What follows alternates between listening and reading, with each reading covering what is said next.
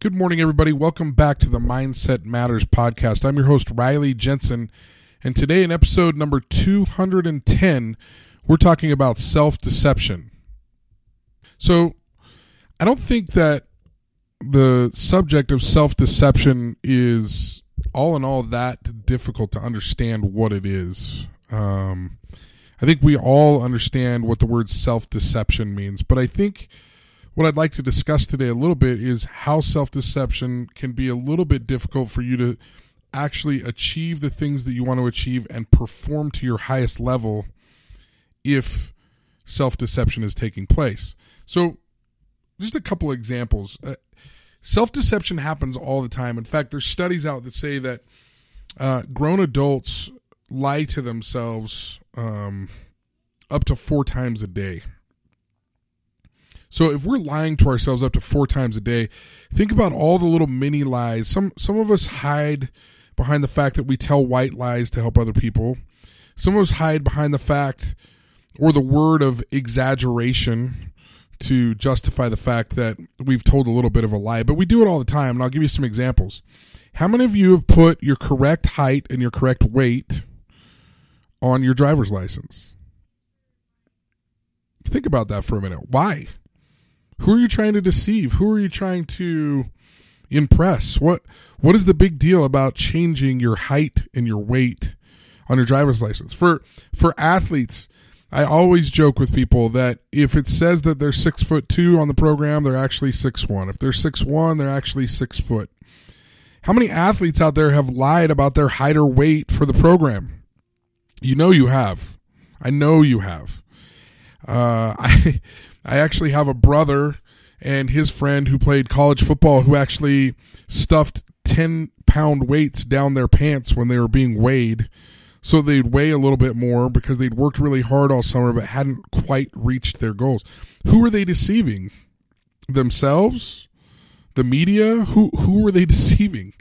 And I just think it's funny that we do this. And there's all kinds of examples of this. You know, we exaggerate stories about how large the fish was that we caught. We exaggerate stories about how good we were in high school or in college with our careers.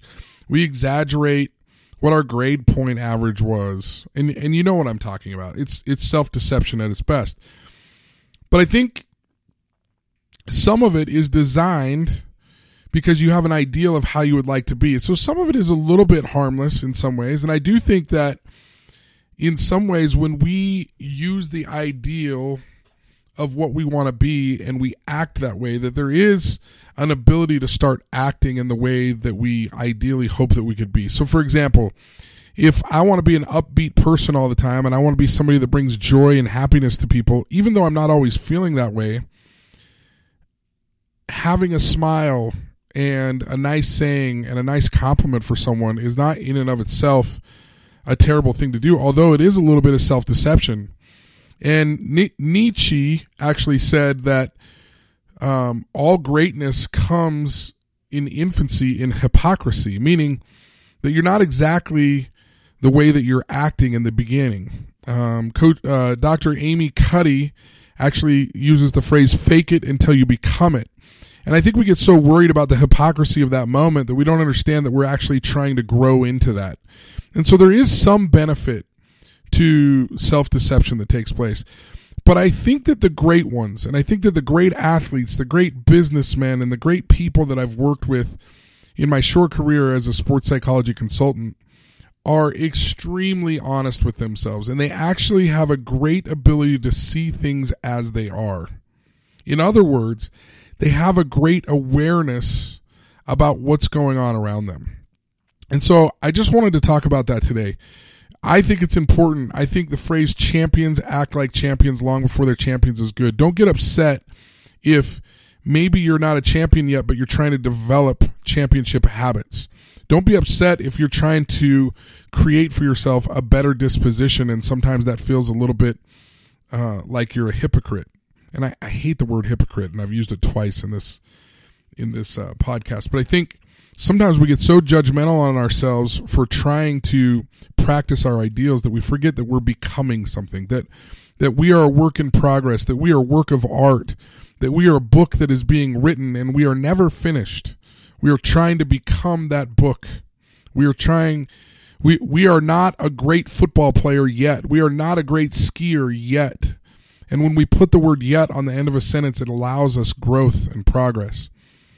But I also think that it's really, really key as an athlete, as a business person, as a salesman, whatever it is that you're engaged in, that if you want to perform well, you need to be able to see things as they are. You need to be able to look in the mirror and realize that there are some warts.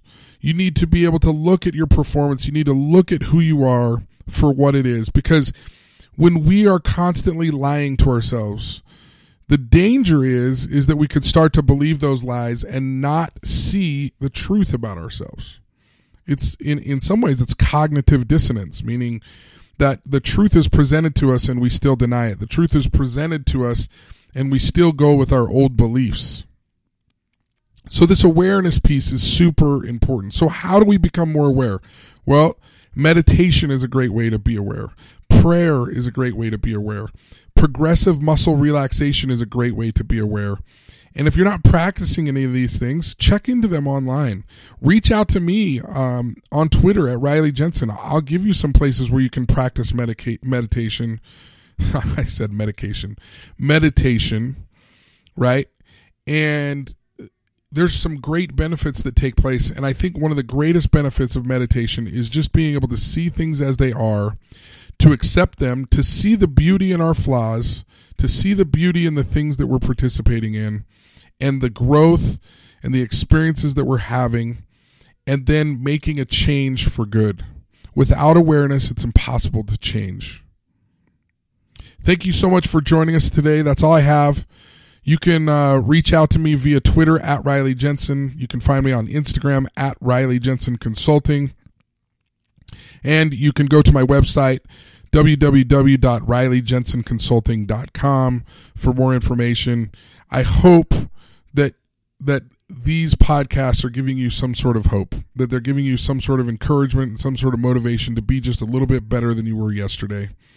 I'm so grateful for all of you that listen. I'm so thankful for the team that comments on iTunes and gives us ratings on iTunes. And please share this podcast if you have an opportunity to share it.